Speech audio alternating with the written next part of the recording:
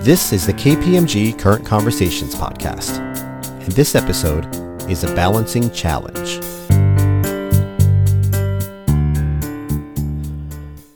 Welcome to the KPMG Current Conversations podcast, brought to you by the KPMG Global Energy Institute. Current Conversations is a podcast series featuring in-depth conversations with the nation's top energy executives and luminaries to explore today's most pressing issues and emerging challenges affecting our industry. On June 22, 2020, Regina Mayer, KPMG Global and U.S. Head of Energy, connected with Connie Lau, President and Chief Executive Officer of Hawaiian Electric Industries, Inc., and Chairman of American Savings Bank, FSB. Connie shares how she balances the oversight of these two companies that are similar in some ways, both highly regulated and essential, and yet vastly different in others. Add to that the fact that they run on volcanic islands in the middle of the Pacific, and several unique challenges emerge.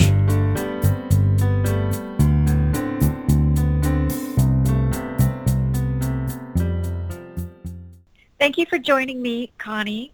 Why don't you take a few minutes to describe your role as the President and CEO of Hawaiian Electric Industries and the Chairman of American Savings Bank? Our listeners may not realize that HEI is a holding company for both a bank and the Hawaiian Electric Utility. How do you balance oversight of these two very different business entities? You're absolutely right, Regina. We are a very unusual company in that we are the holding company, the owner of Hawaiian Electric, which is the electric utility that serves 95% of the state of Hawaii. But we're also the owner of American Savings Bank, which is the third largest financial institution in the state. And so we're this combination company of essential infrastructure on the utility side and then essential services through the banking services with American Savings Bank. So both of them are very highly regulated, each in their own swim lanes, and we've been together for, over 30 years. So it's been a great combination that's worked well for our shareholders and also for the community. So you mentioned some of the things that are similar, regulated, core services, essential. What's different, and what are some of the challenges that overseeing both of those entities might create for you as the CEO or for your board? Well, certainly there's a lot of issues around governance that we have to be incredibly mindful of, and they center around the fact that each has an obligation to its regulators and the public, that we need to make sure each individually meets that. For example, on the utility side, we all know that they have the franchise obligation to serve and to provide electric service at reasonable cost and much cleaner energy these days. And on the banking side, of course, it's to make sure that we keep depositors' funds safe and sound, and we run the bank very prudently. And so we have very well-developed management teams on both sides of the businesses. But what I'd say is that, frankly, the intuitive feel of each business is very different, banking and energy. And so, at least for me personally, I was very fortunate in that I started on our utility side and then went over to run our bank. And so I know both industries quite well, but as I say, just the feel of them is very, very different. An example is that in banking, the financial risk can develop very, very quickly. Interest rate risk, now credit risk, versus the utility side, very, very long-term view to make sure that you are putting in place what can be, 40, 50, even 60-year assets, long infrastructure that is going to serve the public for a long period of time. Indeed, very diverse and great opportunity for you as you built your career. Let's focus more directly on the utility, given that our listeners are from the energy industry. And Connie, as you're well aware, I'm born and raised in Hawaii as well, like yourself. Hawaii is very near and dear to my heart. But it's a unique state, right? It's isolated. It's in the middle of the Pacific Ocean, far from the continental U.S. Each island has to operate independently and be self-sustaining. Tell us how the utility manages generation and grid reliability to meet the demands of the 1.4 million residents scattered across the islands. And as you said, you serve 95% of that population. Yeah, you really hit it on the head, Regina, because we do serve multiple islands, but each is a separate island grid. And so it's really incumbent on our utility to be able to balance the supply and demand island by island. We're not part of a large power pool where we can rely on any other utility to provide power or any other grid for stability. Our guys have to do it independently, island by island, and that's very, very much not an easy thing to do. That's why you'll see in generation, like many island or isolated locations, we actually still rely on oil, which is one of the state's goals to get us off of oil. And that means that everything has to be brought into the state. The other issue that we face is that as we've moved to renewables, we have been one of the utilities that has been leading in the area of basically firming up renewables, and that's largely through storage. So a lot of our procurements recently have been a combination of, for example, solar and storage, or some of the earlier ones were wind and storage. So Hawaii is a very interesting market to watch, to see how one can run a grid that is 100% renewable and still make sure we keep the lights on, and even more difficult island by island. And then you asked about grid management, and because you did grow up here, I think what a lot of people don't understand about our islands is that they are volcanic. They come straight up out of the ocean, and those mountains are actually quite large. They're actually as high as the Rocky Mountains. So Mauna Kea, which is our largest, is almost 14,000 feet above sea level. And if you actually measured it from the ocean floor, it is the largest mountain on Earth at almost 33,000 feet. So quite large, which means that the terrain that we manage is very diverse, ranging from very mountainous regions where the only way we can get to our lines and install them is using helicopters, to very urban areas, dense urban areas like Waikiki or Honolulu, with a lot of high-rise condominiums, to very rural areas like on the Big Island where the population is really spread out. So it's very interesting for us to be able to manage a grid through that very varied circumstances.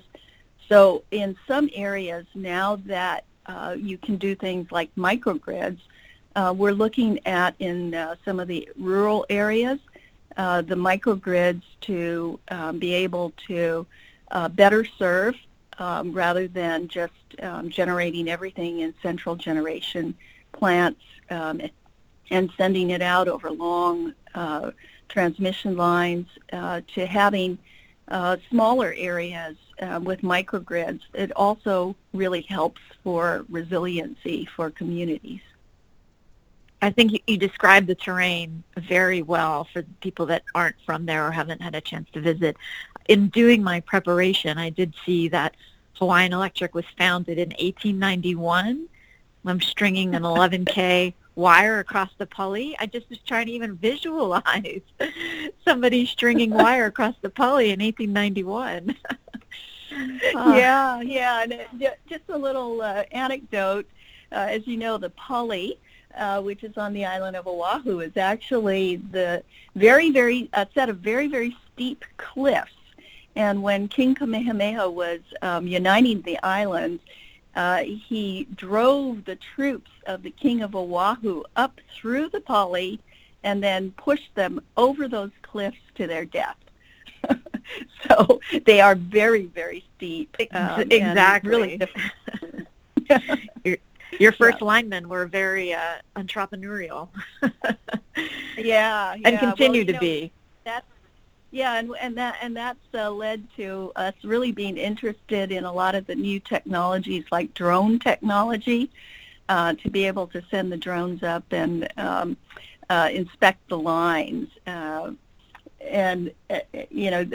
I think all utilities are very interested in that, but it's really something to be able to send drones up when the winds are blowing at 50, 60 miles an hour up at the Pali.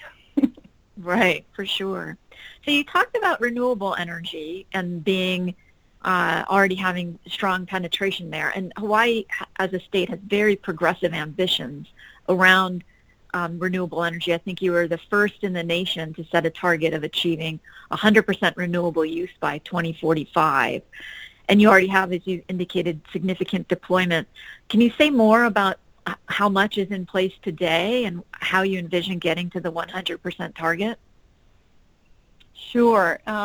We're at about 28% today, and that may not seem high relative to some of our brethren on the U.S. mainland, but you have to consider that Hawaii doesn't have things like hydro resources or nuclear resources, and so it really has been oil-fired, and then the so-called true renewables like solar and wind, and we do have a little bit of geothermal.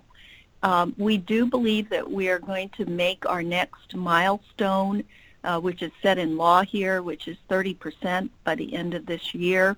And then the next milestone is actually 40% by 2030, on our way to the 100%, as you mentioned, by 2045.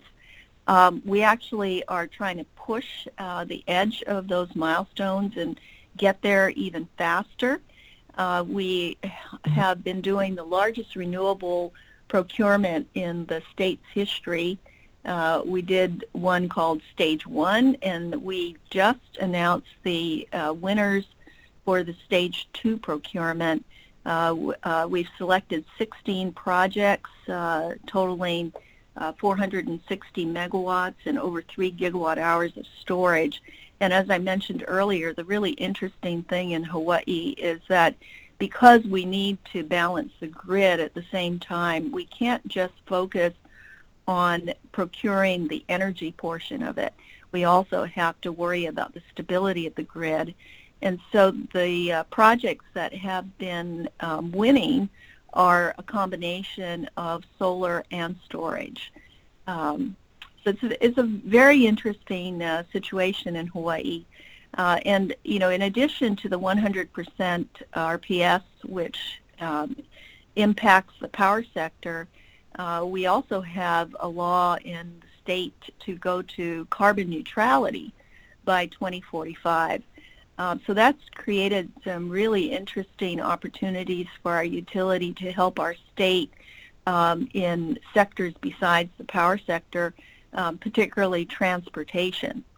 And so we're a very, very big proponent and supporter of electric transportation for land vehicles, and also doing things like helping electrify our port with electric cranes and forklifts.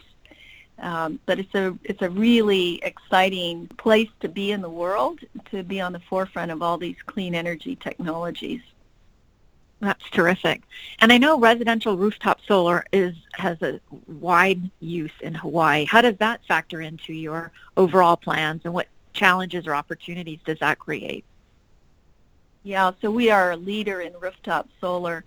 Per capita, we have 20 times what the next state, which is California, has. And, you know, if you think about us as islands, we actually don't have a lot of land. And so being able to put solar on people's rooftops is really important to us being able to get to 100% RPS. Right now, 30% of our homeowners do have rooftop solar, and I can say they just love it. And we were really very happy to see that during this whole COVID time period that the installations of rooftop solar did not slow down. So we're still seeing good adoption of rooftop solar. Of course, some of the programs have changed a little bit. So, as we all know, solar started off with tons of subsidies. In fact, with all the tax credits and the net energy metering tariffs here in Hawaii, the payback period for some of these systems dropped as low as 2 or 3 years. So everybody rushed to put on rooftop solar, and since then the payback periods have extended out, but it's still very, very popular. And I think it's also proving to be very popular from an individual resilience perspective, because a lot of homeowners really enjoy being able to contribute to these climate goals by having their own rooftop solar, and then also thinking about the resiliency of having their own systems. Right now, we're going to enter into a big push for community-based renewable energy, or CBRE, and the reason for that is, we have a population here that really wants to help out in the fight against climate change, and that includes people who don't have their own rooftops. And so the community-based renewable energy systems will allow non-homeowners to be able to participate with credits that are transferable when they move, if they're a renter, or say there's a church or other nonprofit that wants to install a PV system and its members want to participate in the benefits of that system. So it's a fun time. Yeah, really innovative. So you mentioned COVID. So as we have this conversation, we are 3 months into the global and U.S. quarantine situation. Hawaii's been particularly stringent with a 14-day mandatory quarantine for anyone coming in from the mainland, as well as there were limits recently on inter-island activity. Given the interdependence of the islands, how did you manage the business with those restrictions in place? How did it affect your employees, supply chains, maintenance, repairs? Walk us through what happened. Sure. I think like most of our brethren across the United States, being essential infrastructure, and we knew right from the get-go that it was going to be our role to continue to operate right through. And in fact, as we all know, it became even more important to the public, because with all the stay-at-home orders, and our state most definitely had them, and quite early on, people were working from home. So it was even more important for our residential customers to have reliable service. And I think what really sets our industry apart is the fact that our entire industry, from a national perspective, is very, very well coordinated. And so all of us were sharing best practices across the nation, and our trade association, Edison Electric Institute, EEI, helped honcho the drafting of a resource guide that we all continued to contribute to as we learned various things. For example, going out to serve customers. Normally, you send someone out and you don't think anything of who might be in that home, but we needed to add scripts in the call center, and also scripts for our field service operators to be able to ask whether there was someone in the home that had tested positive, or whether someone had come back in that was visiting, coming from out of state where there might be potential risk, so that we could make sure that we kept both our employees and customers safe, but continued to provide service throughout. And then we also have an organization in our sector which is called the Electricity Subsector Coordinating Council, or ESCC. And through the ESCC, we have a very, very strong partnership with the Department of Energy, Department of Homeland Security. And so we are actually able to work very closely with our federal partners on a real-time basis. For example, with PPE, as we all know, the priority for PPE was for healthcare workers. But we needed to get across the message that, our electricity workers were very important to, getting us through COVID. Through this very strong partnership, we were able to get the message through to Health and Human Services that, hey, without electricity, the hospitals can't operate, there's no ICUs, and the ventilators can't be on. And so we were able to work with our federal partners to get some priority PPE for our most critical workers, particularly those who are sequestered in power plant control rooms, and really we're having to work together in very close quarters, just like healthcare workers in hospitals. And so really important to be able to have the testing, the immediate result testings that could tell you whether anyone in that group was testing positive for the benefit of that total group. So lots of great lessons learned during COVID, and lots of sharing of best practices, and I'm sure that the lessons learned are going to go on for quite a while. I'll give one more example. I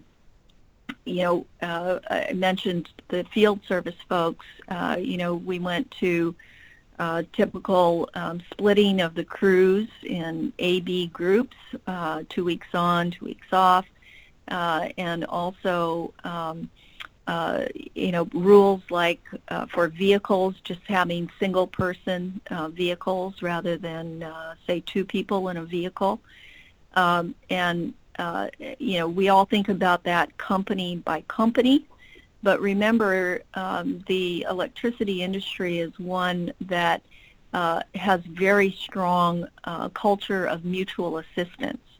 And particularly as we approached June 1 and the start of the hurricane season, it was really important to be able to develop mutual protocols across the industry to be able to keep workers that were coming in from other utilities to help a particular utility in the area that was going to be hit by a storm. And so that also was part of what we were doing in getting adapting to COVID, and then being able to be prepared for our primary responsibilities, like making sure we keep the lights on during hurricane season. And definitely, you're right.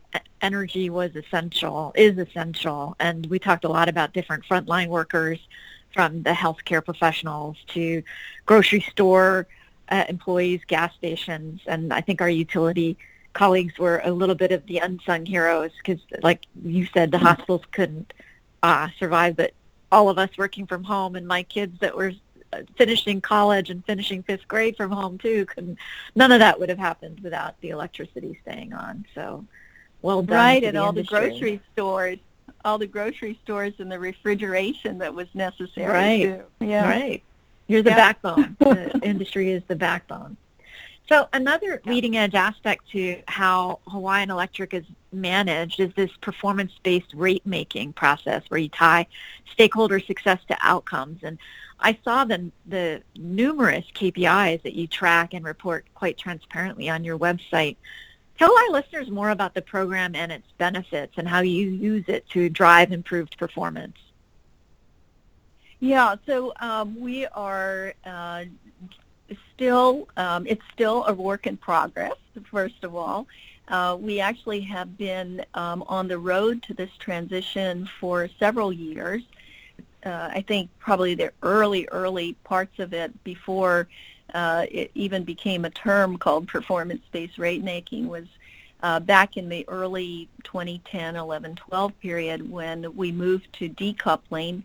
And so we're one of the utilities that is decoupled on, and so our sales, for example, or our revenues are decoupled from volumetric sales. Doesn't matter whether sales go up or sales go down, our revenues are targeted at a certain amount. And then we were recoupled on the cost side with rate adjustment mechanisms covering O&M and capital expenditures. We have an energy cost recovery clause for our fuel. Even pension is in a tracker. And that was to make sure that all these costs were very transparent. And then what's happening now is we are layering on top these performance-based metrics. And for example, some of them are very tactical. For example, we wanted to improve customer satisfaction and in particular the performance in our call centers. And so there were metrics put in, incentive metrics put in on time to answer calls and resolve calls, and we've been doing very well on those. But the ultimate intent is to be able to work with our commission and stakeholders to move to societal level goals. So things like, the renewable energy and greenhouse gas reduction or community resilience, and how do we all work together to define what we mean, begin tracking the data and building metrics that then we can actually report against, and the commission can easily see that we're either making or not making that goal. And the other important thing about Hawaii is because our whole energy transformation to clean energy is happening across the entire state, across all sectors. Everybody's got to work together. It's you would know this word, Regina, kako. It's a kako thing, which is a Hawaiian word for all together. We are all in it together. We all have to make it happen, including homeowners that are installing rooftop solar. So it's a kako thing, and through performance-based rate making, I think that will help us define these bigger visions and these bigger goals, and then be able to break them down into more tactical ones that can actually drive performance that directly aligns with societal goals. It's terrific. I mean, I thought it was incredibly robust and quite transparent. So digital has been very critical through the pandemic and our ability to engage with customers digitally. What have you learned either from the bank or from the utility about how you effectively engaged with your customers virtually? And then what do you think is going to stick on the back end when at some point we come out of the pandemic? Mm-hmm. Yeah, to borrow a phrase from our director at CISA, Chris Krebs, he calls it securing the digital transformation. And I think COVID really did enhance the digital transformation. A lot of people who never were comfortable with digital, had no interest in going digital, have done so. And so I know many companies, including ours, where we thought it was going to take 5 years to get the adoption rates of digital transactions. It's almost happened overnight. And I think it's important to separate out those that really have enhanced the performance and productivity of the business, and secure those and keep those for the benefit of customers and shareholders going forward. And I think it's also highlighted the fact that a lot of the investments that we all made and hopefully are still making, it's highlighted the value of those investments in technology that have allowed us to do more things remotely. I mean, think about all the wind farms and solar farms that have tremendous digital controls and so-called digital twin modeling that allows us to see a lot of things digitally rather than having to physically go out, and it just helps improve the performance all around. And so I think we all have been completely changed. A lot of it was change that was already occurring, but the pandemic has really accelerated that move and also underscored the value that can be created through these digital technologies. Satya Nadella, the CEO of Microsoft, is quoted as saying that we had 2 years worth of digital transformation take place in 2 months. So those utilities that already had significant digital investments, it was a lot easier to pivot, and it certainly could change customer behavior pretty dramatically. Yes, yeah, and I think that's the other interesting thing is what are customers now going to expect?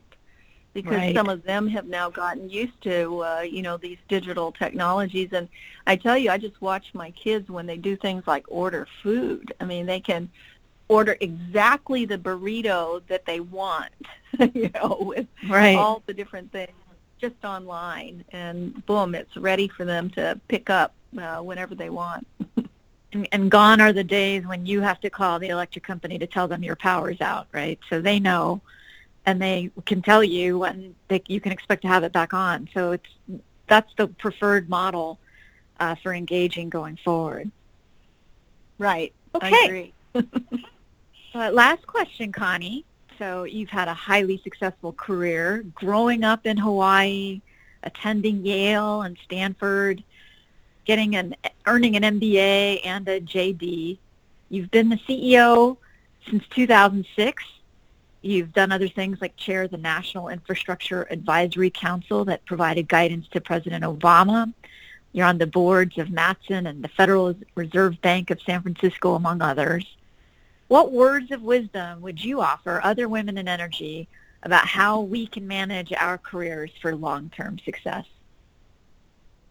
Yeah, so before I answer you, I'll just note I actually am still chairing the National Infrastructure Advisory Council, so now advising President Trump and his administration. Ah, excellent. Okay, I didn't realize that was an ongoing thing. Thank you for clarifying. Yeah, just still doing that.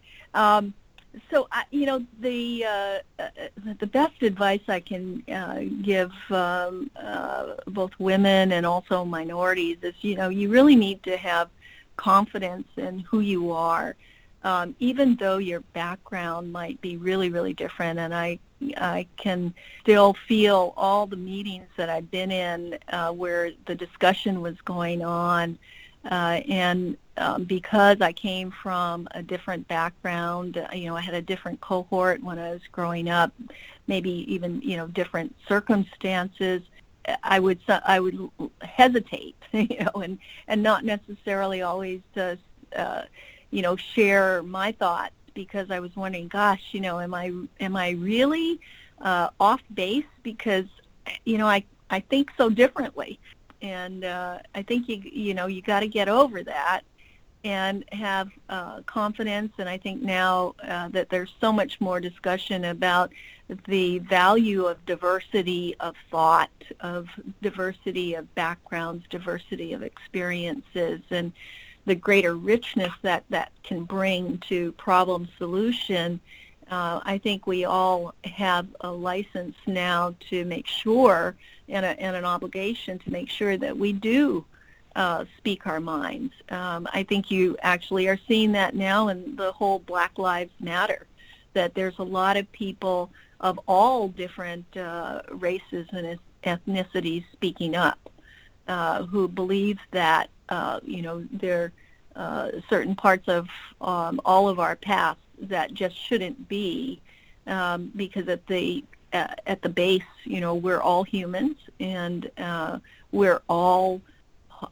hopefully committed to the same things and the same purposes. So that would be my best advice, Regina. That's great. And you broke a lot of those glass ceilings, Connie, before we had as much discussion about the importance of diversity of thought. So thank you for paving the way.